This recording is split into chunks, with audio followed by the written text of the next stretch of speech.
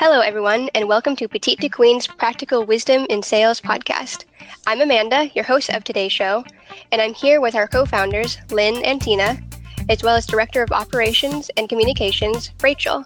Thank you, everyone, for joining us.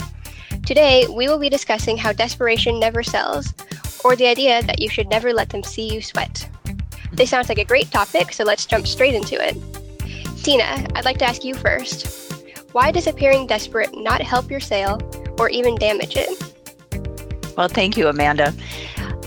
Desperation is permeated in everything we do. If an individual in a sales role appears desperate, the person on the other end of the line or the person in front of you is going to sense that. They're going to sense that you're no longer interested in them, that it's all about you. And truly, for a good sales relationship, there's a lot of give and take. And for most part, sales, as a salesperson, you want to be bringing value and you want to be understanding what the client needs, not the other way around. And as soon as the conversation grows from let me know more about what you're interested in, what are you looking for that can help you, and it becomes all about, well, what can we do to make this happen faster? Or, well, I have a special deal for you today.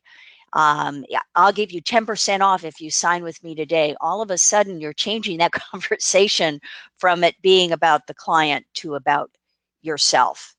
And once that happens, that's irreparable in my mind. It's irreparable because you've lost that line of trust and that line of a mutual conversation. Lynn, how do you feel about it? You know, everything you said is great. I'm going to put a different twist and talk about perception.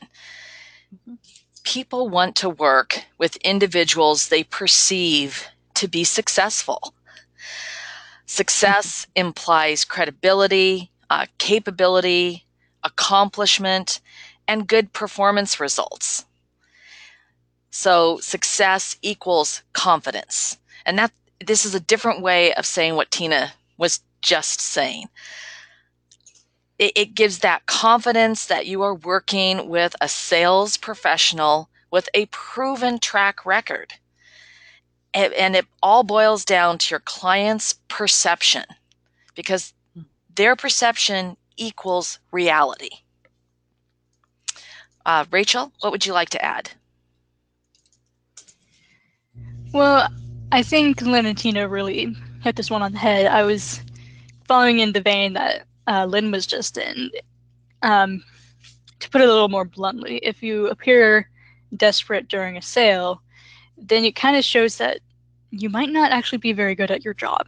So as Lynn was saying, if you're successful, you'll be confident. If you're desperate, it means that you're probably not that successful. And the person that you're speaking with might start asking themselves, why? Why is this person so desperate to get a sale? Why has it not been working out so far? And it's just going to reflect really poorly on you. And you don't want that perception that you're not good at your job, because people want to work with people that, as Tina was discussing, that they can trust. Mm-hmm. So that's very important. And even if, I'm not sure exactly, if you're showing your desperation on purpose, you might be hoping to get, a pity sale.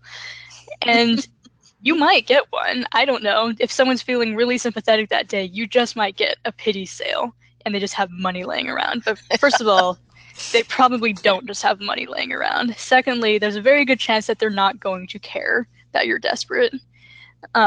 Because again, they've lost that trust, that relationship is already broken down, and it doesn't matter at the end of the day to them whether you make commission on the sale or not.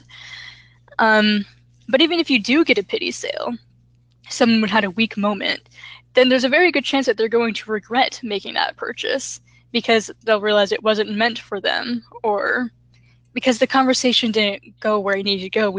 As Tina was discussing, you didn't have that opportunity to make sure that you were serving them. You were focused on serving yourself. And if they regret that purchase, if it's something that's a repeat sale, then they're probably not going to renew that.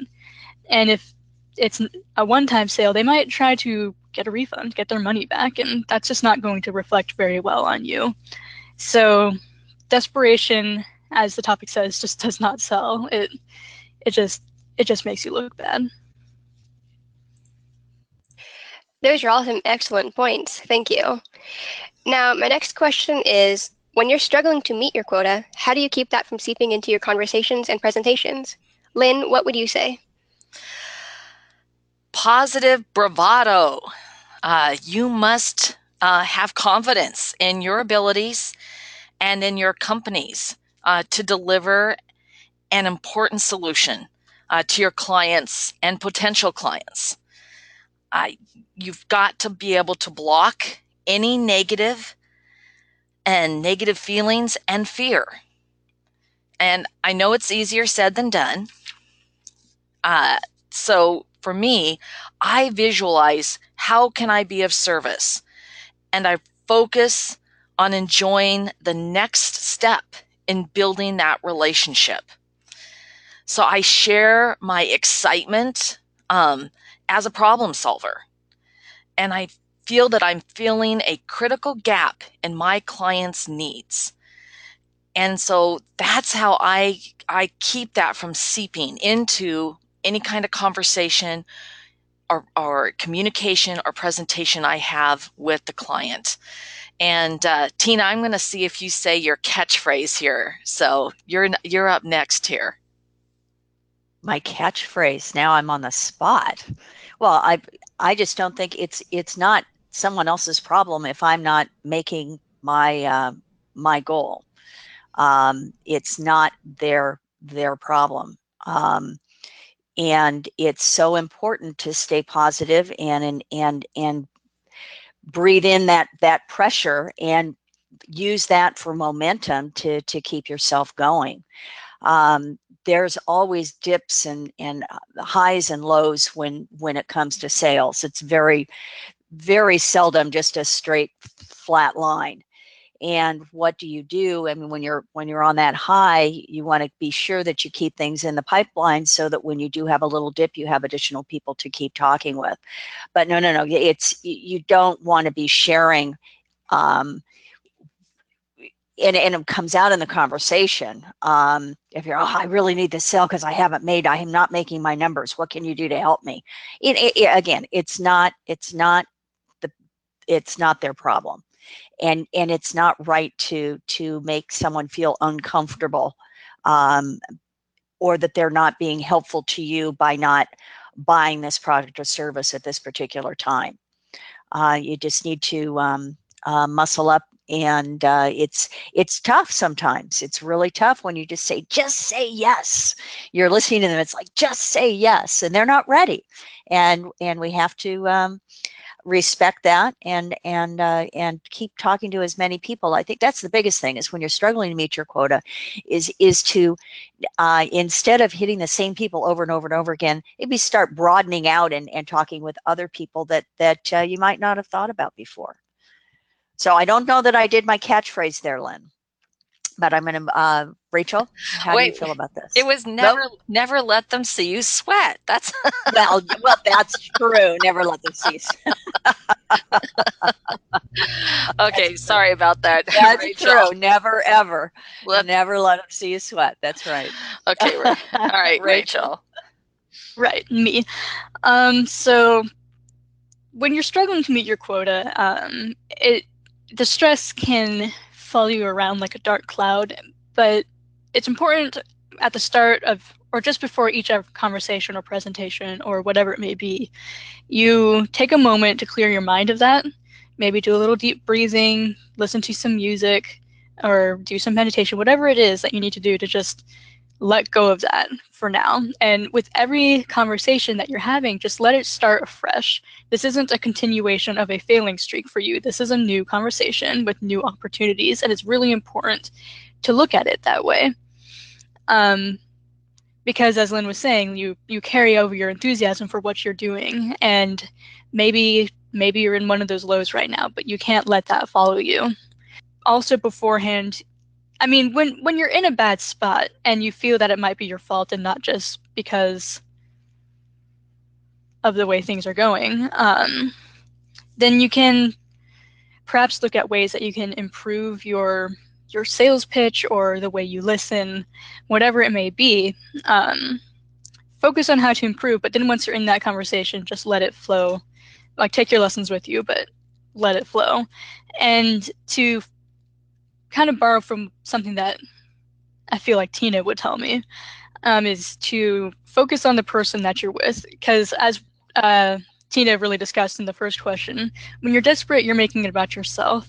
But if you just allow yourself to focus on what the person that you're speaking to needs or wants, how you can best serve them, that you're not going to have as much time to focus on your own negativity and your own stress and anxiety.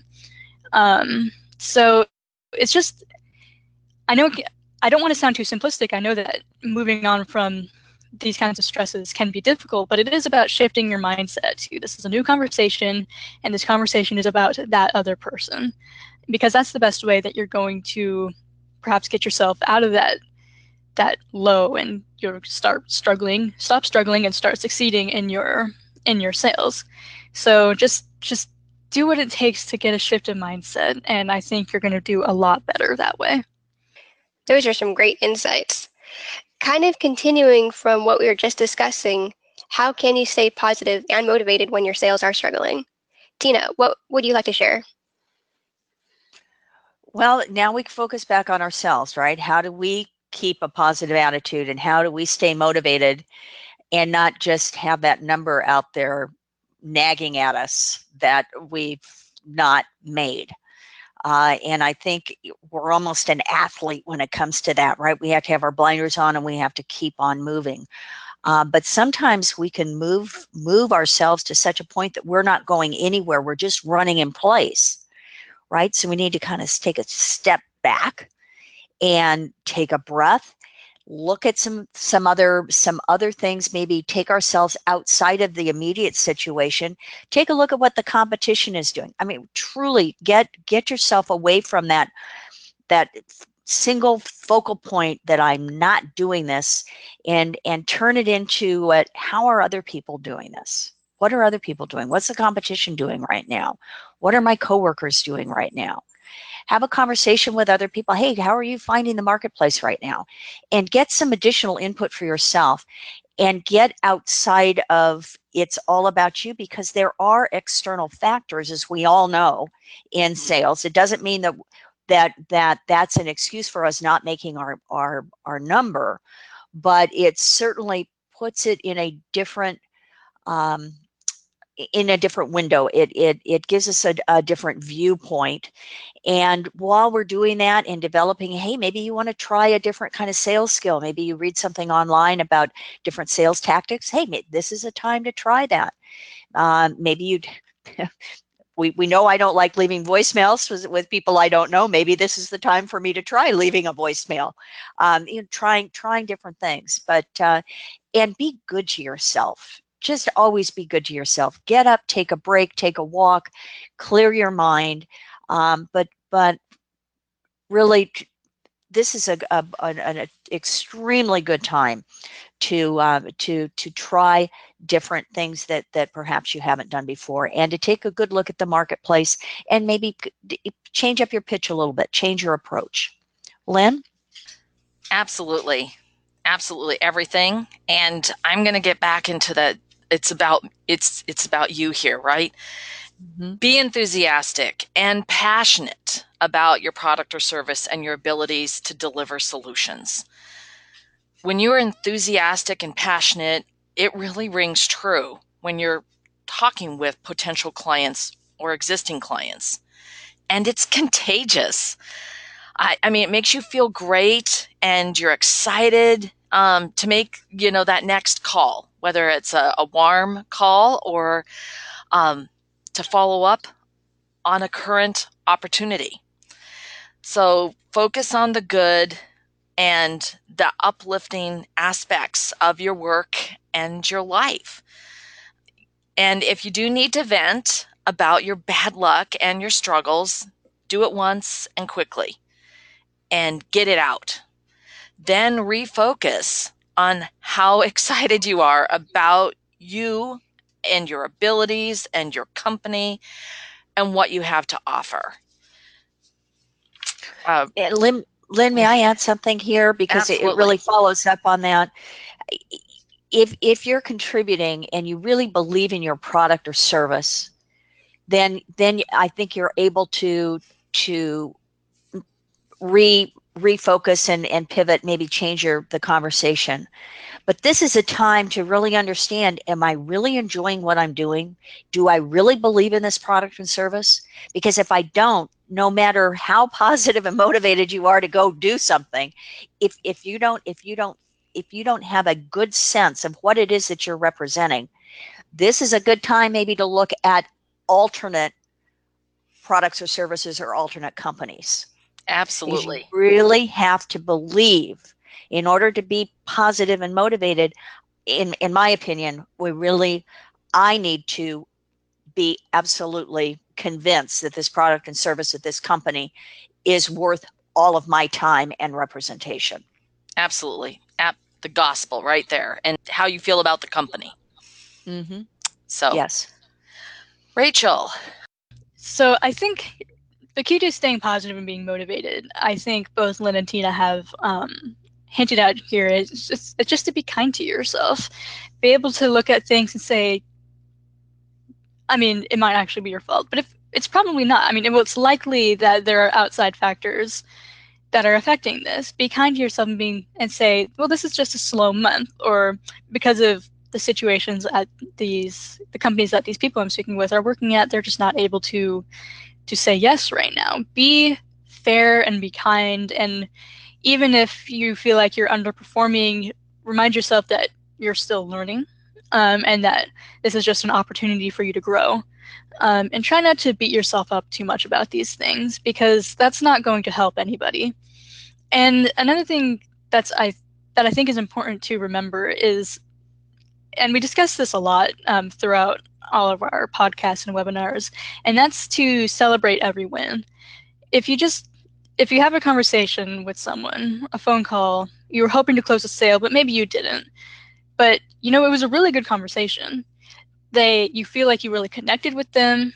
They seem to really like you. Things look really positive right now, and that's something that you can celebrate. Maybe you made 20 phone calls today, and nobody answered, but hey, you made every single phone call that you intended to make, and that's a good thing. That's hard, and you deserve a little pat on the back for that. It's just important to remember that you're doing your best. Do your best, and then reward yourself for that. Be kind to yourself, and remember that that you're doing everything you can. And as Tina said, you can try out new things and new tasks and new methods, and that can be exciting too, because learning can be a lot of fun. So it's just about keeping things fun, keeping things positive, and reminding yourself that that you're still being pretty awesome. I appreciate all of your advice on this topic. It is truly important to stay positive and focus on your good attributes, even when times are tough. And it looks like we have time for one more question, and we have one from Molly in St. Petersburg, Florida. Molly asks, our product has a long sales cycle, and every month I have pressure to close sales that haven't naturally progressed to the close. Do you have any recommendations to expedite the closing to meet my objectives? Thank you for the excellent question, Molly. I think Lynn may have some good answers here. Thank you, Amanda, and thank you, Molly, for submitting this question. For much of my professional sales career, I have sold products and services with a very long sales cycle. From what you have said in your question, Molly, it sounds more that it's your management's objectives and pressure you're trying to alleviate. First, everyone involved in sales within your company needs a handle on the sales cycle and timeline for your product or service. Setting realistic expectations is important in the sales cycle and that timeline of what it takes. Next, you need to be genuine about the progress that you're making within that cycle. And to Rachel's point she just made, celebrate every win, every movement forward, every next step in building that relationship. And my final closing comment on this was and I'm sure you know this, but you must be working with the decision makers within your clients' organizations. That's the only true way to expedite the closing of a sale. Let's see. Rachel, what would you like to add? Thank you, Lynn. I think that your product, as you say, has a long sales cycle, and that's important to keep in mind. Patience is a virtue, and sometimes it seems like it's just taking so long to build up that relationship and have every conversation you need to have, answer every question that everyone in that company might have. But eventually it's very likely to pay off. It might be that you spend a few months working on a few different relationships, and it seems like it's going nowhere, but then within 1 month you close a whole bunch of big sales, and it's a little odd to have that concentration, but a sale is a sale, and at the end of the day you did what you needed to do.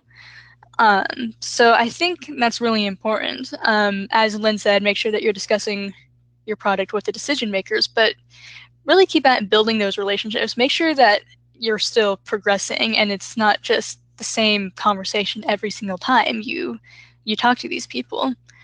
And so, yeah, that's really what I would tell you, Molly, is just to be patient. Explain perhaps to your managers where you are in the sales cycle. Let them know how your relationships are progressing, those kinds of things. And if management is still breathing down your neck, then you're going to have a really frank conversation with them about the way this works. Tina, what are your thoughts?